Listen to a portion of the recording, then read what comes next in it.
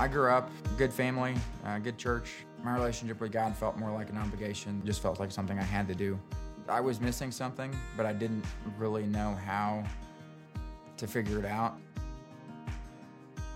So I enlisted in the Army National Guard when I was 20. You know, it was every second of our day was controlled. It was hard to find the good things. So we were doing some things that were fun, but even those felt painful because we were constantly getting yelled at and rushed around. So I started to lean on God. I got a hold of a Bible, and I spent a lot of time in it. It really carried me through. So when I got home, I kind of got sucked back into the world, and before I knew it, I was pretty distant. So I'd taken this leap with the intention of pursuing a career in law enforcement. The department that I had really wanted to make had essentially disqualified me. When I was back to working my college job, I was angry with myself. I was angry with God. I met Heather, my wife, the end of 2019. I loved everything about her. She just had this life to her. When COVID started messing things up, the way that things were in the world, I was in a dark place, and it was taking us to a dark place. She reached out to a friend of hers that had been going to I-Town for a while. We were there the next week. To me, it felt less like a message and more like a call to action. I have a tendency sometimes I want to carry the weight of the world on my shoulders. Since I've been coming to I-Town, my perspective has changed drastically. I trust that if we're seeking God and we're seeking His purpose for our lives and we're living the lives that He wants us to live, we don't have to worry about all those other things. There were so many things that had to go wrong in my perspective. Single guy, no prospects of meeting anybody, and truthfully, I was losing hope. 18 months later, I'm married to the love of my life. We have a 10-year-old son, got a baby girl on the way. He still got me where I needed to be, regardless of what I did. Don't lose hope. Find God, trust Him. If you're walking through something that's painful or challenging, a hard season in your life, it's a season that you have to get through to get to what He really wants to give you.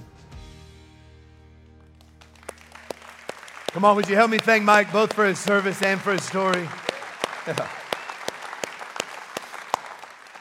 Well, welcome once again, everybody, to Easter. It is an honor to have you here with us in the room, worshiping God together today. And I grew up in church, as I mentioned earlier, so Easter's always been a part of our lives.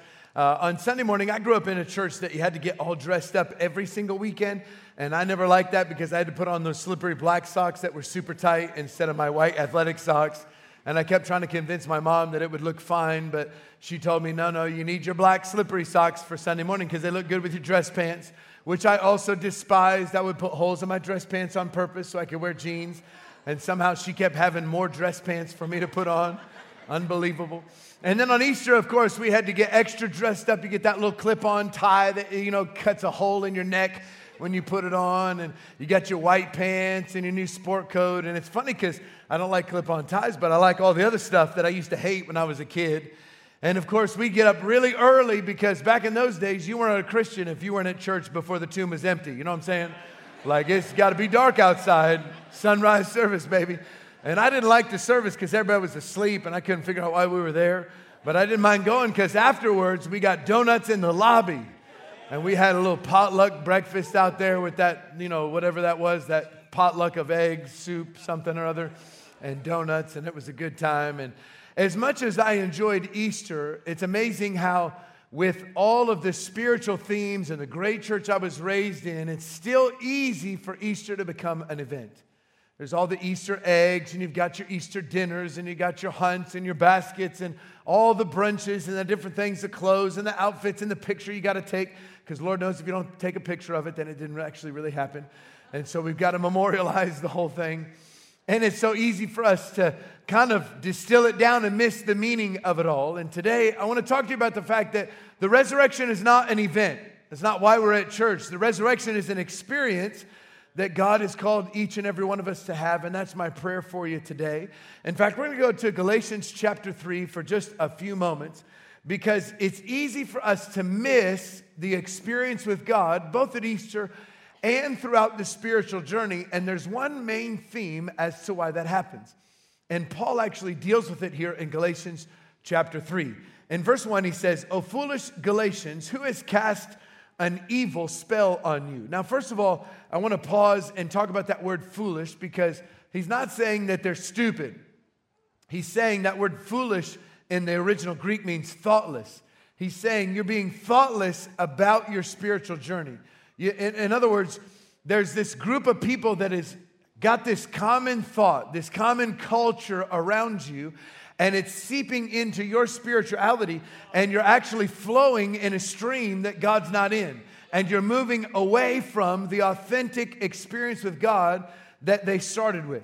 And I wonder how much of that is happening in the American church today, where we have anti-Christ principles and anti-biblical mentalities seeping into the church. We're redefining all kinds of things like morality and love. And all of a sudden, we find the modern day body of Christ drifting away. And people just need to wake up and understand what we actually think for ourselves about the Bible and the truth of God's word. So this was happening to the Galatian church. Now, I love that Paul says, who is it? Because he actually already knew. In fact, a lot of his earthly ministry was spent fighting this particular group called the Judaizers. So let me tell you what's happening. Basically, Jesus said to the disciples, I want the gospel to spread to the entire world. But they didn't really leave Jerusalem. So God had to go get Paul and be like, all right, you 12 are not doing a good job. I got to go find somebody else. So he went and got Paul, and he's like, maybe that guy will do it for me. So the battle plan was, you 12 disciples take Jerusalem, and I'll take the rest of the world. And so Paul basically started to spread the gospel to all the non-Jews, or what the Bible calls the Gentiles. And that just simply means those people didn't grow up with faith in Yahweh. They didn't understand the old Jewish law, and they didn't understand all the rules that you were supposed to follow. But that was okay, because now we're saved by grace. And so Paul goes and he begins to preach the gospel and make converts and plant churches. And all these people are on fire for God. But then this group would come along called the Judaizers. And the Judaizers were people who were Christians. They believed in the Lord, but they really loved all their laws. And they really wanted all the new converts, these Gentiles, to follow all of their Jewish laws, because they were uncomfortable with the fact that these new converts didn't look like them, talk like them, act like them. And so they wanted to make sure that they all kind of flowed in that same vein. And so they would come in on the heels of Paul's ministry, and they would say, hey, welcome to the club. It's great to have you here. Let me introduce you to all the rules that will allow you to truly be a Christian. Let me show you all the things you have to do, all the boxes you have to check in order to be approved enough to be one of us. And of course, the chief argument, the number one thing that they had was that whole circumcision thing, which in the old covenant was a way that the Jews had their relationship with God. It was a symbol of their covenant with God that he established with Abraham. But then God abolished all of that. There's no need for that in the new covenant, because it's by grace that we're saved. But it became this tension in the early church. And you can imagine how upset Paul got, because it totally destroyed church growth. You can imagine how it would impact today. Hey, everybody, if you made a decision to follow Jesus, we want to welcome you to being a Christ follower. If you haven't yet been circumcised, we have doctors standing by in the lobby to perform your surgery today. I believe we'd lose all the grown men in the church. I mean, it's just how, nope, I'm not, that's where I draw the line. Thank you very much. Praise the Lord. I mean, and so it was messing up what God was trying to do. And so this church people, these Judaizers were creeping in, and they were messing up what God was doing. So he's like, who is it that's getting your theology messed up? Who is it in your ear that's keeping you from following God the way you started? Why are you drifting? What's happening? And that word evil spell is important. They cast their evil spell. That word evil spell can kind of be translated like the evil eye. It's the idea of those people who are professional Christians, and they feel like they got it all together and they're following all the rules, and they put that evil eye on people that don't exactly look like them or maybe have it all together yet, and they judge them with that eye. You all know what I'm talking about? Like that. Come on, Pastor. Like, really? You needed that many holes in your jeans? Really? What, that many tattoos? You couldn't be on time? You know how good I am. You know, there's that mentality of how great we are. And unfortunately, some of you are back at church or in church for the first time ever, or back in church for a long time. And maybe you kind of anticipated that somebody would put that evil spell, that evil eye on you, like, oh, you're back now. And it's always happened throughout church. In fact, as I mentioned, I grew up in church, but I didn't really have a choice of which church I would attend because my grandfather was the pastor. Now, I will say I wouldn't have wanted to attend anywhere else. He was a great pastor. It was a great church. But I always was fascinated with the body of Christ and different denominations and how people worshiped and what it would feel like. And so when I got to college, I decided I'm going to go check out a bunch of different churches just to see what it's like. Because I didn't have the experience that probably some of you had where you made a list of several churches and tried a few out and then decided which one was the best fit. I didn't get a chance to do that ever in my life. So in college, I thought, I'm just going to try what these churches are like. But unfortunately, my motives weren't 100% pure, even though I love the Lord. I actually went to smaller churches on purpose that I probably knew didn't have a lot of guests. And I get my friends together, and we would go to these places just to see if we could freak them out. Because I knew they didn't have a ton of people that came through the doors that were different than them. And so we would dress more like we were headed to the club than headed to church. If y'all know what I'm talking about. I put my sunglasses on, my big reflective sunglasses, and I'd leave them on the whole time I was there. And we'd sit in the back row. Sometimes we'd sit during worship. We weren't trying to be irreverent. Honestly, what I was trying to do is I've always had this weird fascination, which is probably abnormal. I think it's got to be a calling, really, is the only way I can describe it, I think. Because I've grown up in church, I've never not known what it's like to not follow the Lord or to not be accustomed to church culture. So I've always kind of known where to stand and what to do, and I kind of know the songs and how to be comfortable. But I've always had a fascination with the perspective of an outsider. Like I've always asked myself the question, what would it be like to go to church had you never been to church? And for some reason, I've just always seen church through that lens and wanted to experience it through that lens as well. Because I don't know if you realize this, if you've been following the Lord for a long time, churches can get pretty weird for people that don't know anything about God. We just assume people know what we know or have experienced what we've experienced, but many of them have not. And so, unfortunately, unintentionally, we create cultures that push people away. So we say we're here to fulfill the Great Commission. We want to win lost people, but then we give the stank eye to people that come in that don't dress like us and look like us and act like us yet. And we kind of judge people. And then we say weird things. You know how, I don't know if you know that we have a language. There's like Christianese. There's a language to this that can be complicated. Like if you were never at church ever before, never heard anything about the Bible, and a pastor gets up and says, "Praise the Lord, everybody. Aren't you thankful today that we're washed in the blood?" Well, we all know that means we've been forgiven of our sins, and people might cheer, but an unchurched person would be like, "These people wash in blood? Oh my Lord, we're out of here. This is nuts. This is a cult. I knew it." So we just have to be aware, right? So I always wanted to experience it from the lens of a person that never went to church. And so we would sit in the back, and we would sit during worship. And it's fascinating how every one of those churches, we went to several of them, every one of them that weekend alone were preaching hellfire and brimstone. I thought, you know what? Maybe that's all they preach, but certainly not, because they don't have that many guests or maybe ever have any guests. So they probably changed the message to save us. Because the whole message would be like, you're going to burn for your sins. Hell is real. And if you don't make a decision for Christ, man, you're going to be eternally separated from God. So with every head bowed and every eye closed, if there's anybody in this place that needs Jesus, I want you to stand right now or lift your hand, however they did it. And to be honest with you, I didn't have my eyes closed because I had sunglasses on. They couldn't tell if I wasn't looking. And they weren't like, if there's anybody in this place right now, all over this place. They were like, if there's anybody in this place, all over, just looking at us right now. Anybody, just lift your hand. We'll lead you to Jesus. And we'd sit there for a minute. Like, but if there's anybody, we have all the time in the world. Anybody, are you sure? Are you sure if you were to die today that you would spend eternity? And they would just pound it. And on one respect, I really appreciated the fact that they were passionate about winning lost people. I love that they seemed to believe what they preached. They really wanted us to go to heaven. What I despise is that they assumed we were going to hell because we didn't dress like them and because we didn't look like them.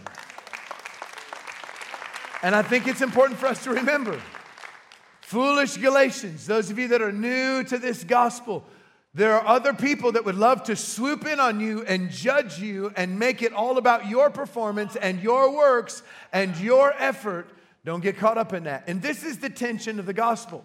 Today I want to take just a minute to walk through the rest of Galatians chapter 3 to present to you what the gospel really is. What is Easter really all about? Because for some of you, maybe you've never actually heard what Christianity is about. And for the rest of us, it's just a good reminder that it's simply not about us. He says in verse 2, let me ask you this question. Did you receive the Holy Spirit by obeying the law of Moses? What he's saying is, did you get close to God because you tried really hard and followed a lot of rules and obeyed everything the Bible told you to do? Is that how you got close to God? Of course not. He says you received the Holy Spirit because you believed the message you heard about Christ. It's because of what Jesus did, not about what you have done. So in verse 3, he says, how foolish can you be? You started the Christian journey right. It was by placing your faith in Jesus, life in the Spirit. But now you are trying to become perfect by your own human effort. And Paul is perplexed, like, why are you doing this? You started off this whole spiritual journey by trusting, and now you're trying to sustain it by trying. And what happens to so many of us in our journey of faith is that we come into it by faith. We get into a relationship with God because of the cross, because of what Jesus has done for us.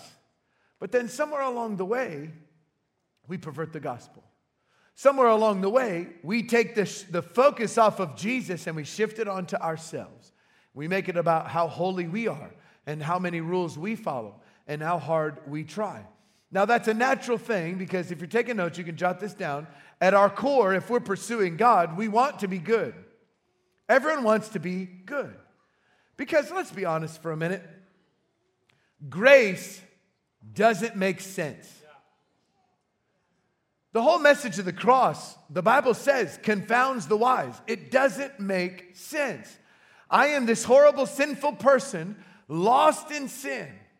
And all I have to do to go to heaven is put my faith in Jesus. Pray a simple prayer? Like, it's got to be more complicated than that. He's got to want something from me. I got to make some type of sacrifice. There's got to be some type of penalty. I should have to pay. I should have to give. I should have to serve. I should have to earn God's love and affection. There's no way it's that simple. And so we fall for the trap of trying to earn our way to God. There's a problem with that. In verse 10, Paul addresses it. Those who depend on the law to make them right with God are under his curse because the scriptures say, cursed is everyone who does not observe and obey all the commands that are written in God's book of the law. So here's the problem. We say, hey, praise the Lord for grace, but I need to add to it. I want to earn my way to God. I want to be saved by good works and not just for good works. So I'm going to make it all about me. And I'm going to get really good at following all the rules. God says that's fine. But if you try to approach God that way, then you're held to the standard of the law, which means if you sin at all, then you're disqualified. And now your life is under a curse. So jot this down if you're taking notes. No one is good enough. So all of us want to be good because we want to earn our way to God. We want to be close to God. And we feel like maybe it's in our own effort that we do that. But then when we set down that course, the reality is nobody can make it. Not one of us is good enough. Ecclesiastes chapter 7. Surely there is not a good person on earth who always does good and never sins. And every married person said, amen. That's right, Pastor. I know that to be true. You witnessed it this morning. Because the truth is, people are human and we fall short. We fail and we have moments of weakness. And so we sin. So we're trying to earn our way to God. But the reality is we can't, because we are inherently sinful. And then all of a sudden we disqualify ourselves and put our lives under a curse. Because it only takes one sin to mess it all up. Only takes one sin to make a sinner. It's kind of like murder, to be honest with you. You know how many murders it takes to make you a murderer? Yeah, one. In case you didn't say one, you need to know that. Even if that's the only reason why you came to Easter. One murder makes you a murderer, okay? One. That's universally accepted, all right? Just in case you were wondering. Now, I will also say, thanks to our incredible prison ministry, we do have several murderers who attend I-Town. And I want you to know we're for you. We're with you. David was a murderer. Moses was a murderer. Some of the greatest heroes of faith. Your best days are ahead. We love you and are standing with you. It doesn't have to define your life. But just the same, all of us too, we are all sinners. You and I, we are thieves, and we are liars, and we are lustful, and we are prideful, and we are greedy. Aren't you thankful you came to church today? That's just the truth. It's just the truth. And so what happens is we come to the reality at some point that, man, we're not actually good by God's standard. Good in the Bible is that you never sin. And so what happens is we do what the world wants us to do, and we just change the definition of good. Good no longer means sinless. Now good just means that I'm a little bit better than I am bad. That I do more good than bad. And we fall for this 51% theology that just says, if I do more good than bad, then that makes me a good person, and good people go to heaven. And all of that is total heresy. And I hear it all the time. I love trying to reach people for Jesus and having spiritual conversations. And the number one thing I hear back all the time is, at the end of the day, I just believe as long as you try to do good and try to love people and just believe in some type of higher power, that everybody's got different ways of doing it and different things we call that higher power. But as long as we all have a faith in something and we try to be a good person, it'll all work out in the end. Except for the fact Jesus said, I am the way, the truth, and the life, and no one comes to the Father except through me. And so we have to understand that that's spiritual garbage. There's no way that you're going to earn your way to heaven. You can't be a 51% Christian. There'll be a lot of good people in hell. And when we make mistakes, the Bible says in Romans 6, the wages of sin is death. So all of us here today are sinners, and all of us here today have experienced death. But the miracle of Easter and the good news that I have for you is that Jesus didn't come to make bad people good. Jesus came to make dead people live. That's the miracle of Easter, the resurrection power of Jesus. My favorite Easter verse, I read it every single year, Revelation 1 and verse 18. Jesus said, I am he who lives and was dead. Man, you ought to circle that in your Bible if you haven't already. Because every other religion's founder is dead. Ours was dead, praise God. But he says, now I am alive forevermore. And then I love this. He amens himself. Amen. I don't know if it was like a flat service or some denominational church he was preaching at. I don't know what was going on. But he just had a moment. He amened himself. And then he says, and here's the reason why that matters. I have the keys of Hades and of death. Which means that it doesn't matter how dark your life is. It doesn't matter what you're walking through. It doesn't matter how hopeless you might feel or how much you have given up on your life. Your God has never given up on you, and he holds the keys of all the hell and all the death that you would ever walk through in this life. So there's no person that's beyond God's touch. There's no condition that's beyond God's repair. It doesn't matter how bad your marriage is. It doesn't matter how long you've struggled with that addiction. It doesn't matter how broke you are. It doesn't matter what the economy does. It doesn't matter how many friends walk out of your life. God says, I am for you and not against you. My power is able to resurrect dead things, and it's available on the inside of you. Greater is he that lives on the inside of you than everything that you face in the world. His angels surround you and protect you no matter where you go. If you'll fix your eyes on Jesus, he'll be the perfecter of your faith. And you can walk with boldness and confidence, knowing your best days are ahead because the tomb is empty and Jesus is alive. That is the message of Easter. He brings dead things to life. Romans 6, the wages of sin is death. But the gift of God is eternal life through Jesus Christ our Lord. Listen, I'm simply making the case that every single person here simply needs Jesus. We all need Jesus. We are hopelessly lost in our sins. We can never earn our way to God, even though there's the constant temptation to do so. But we have to get to the place that we recognize that we are sinners so that we understand we need a Savior. You are not a good person. You can't earn your way to God. Every one of us falls short. But that's why Jesus came to rescue us. Easter is not an event. Easter is an experience, which is why Paul wrote as we close, Philippians chapter 3 and verse 10, I want to know Christ and experience the mighty power that raised him from the dead.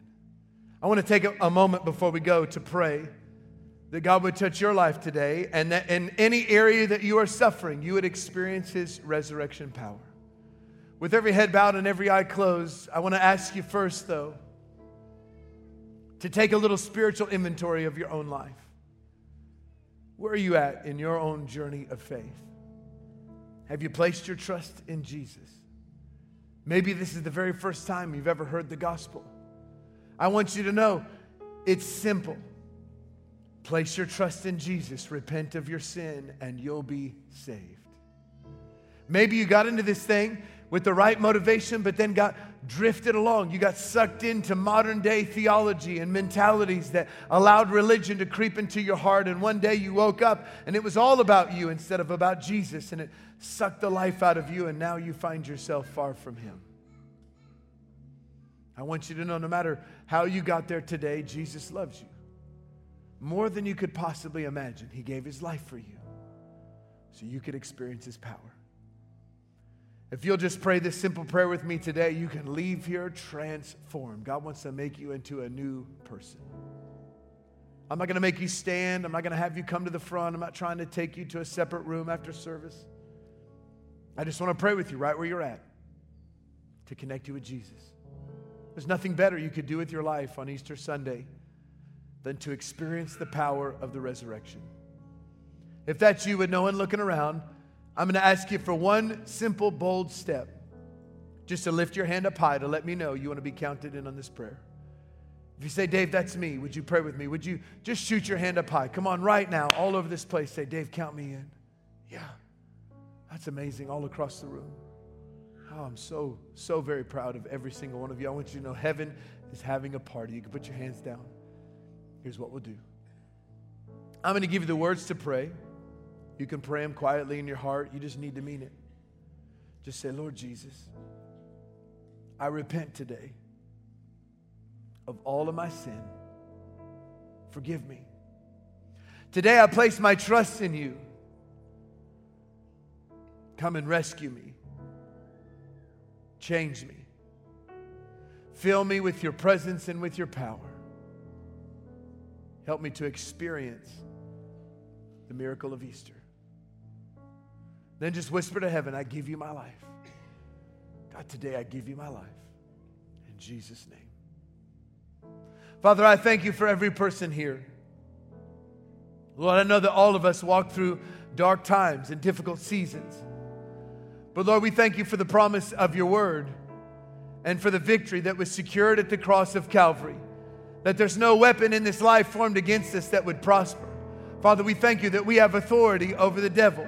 We thank you in the name of Jesus that even now your resurrection power is touching marriages, touching people's physical bodies, touching their emotions. God, bring healing to relationships. Bless our finances. Father, we thank you that in every area of our lives, you are better to us than we deserve. Your promise is that you would do exceedingly and abundantly above all that we could ever ask, think, or imagine. And God, I pray that that would become our reality this Easter as we place our trust in you. God, I pray that you would help us to keep from drifting into making this journey all about us. Let us keep our eyes always fixed on Jesus. We thank you for your amazing sacrifice. We love you today. In Jesus' name we pray. And all God's people said amen. Amen. Come on, church, would you celebrate with all those that just made a decision to follow Christ? Yeah.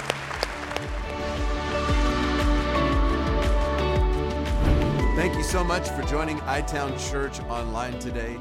We would love to have the chance to meet you and your family in person at one of our campuses. Or, of course, you can join us streaming live online this weekend. Now, for more details about times and locations and even some of our streaming options, you can go to itownchurch.com. I sure hope to see you soon. God bless.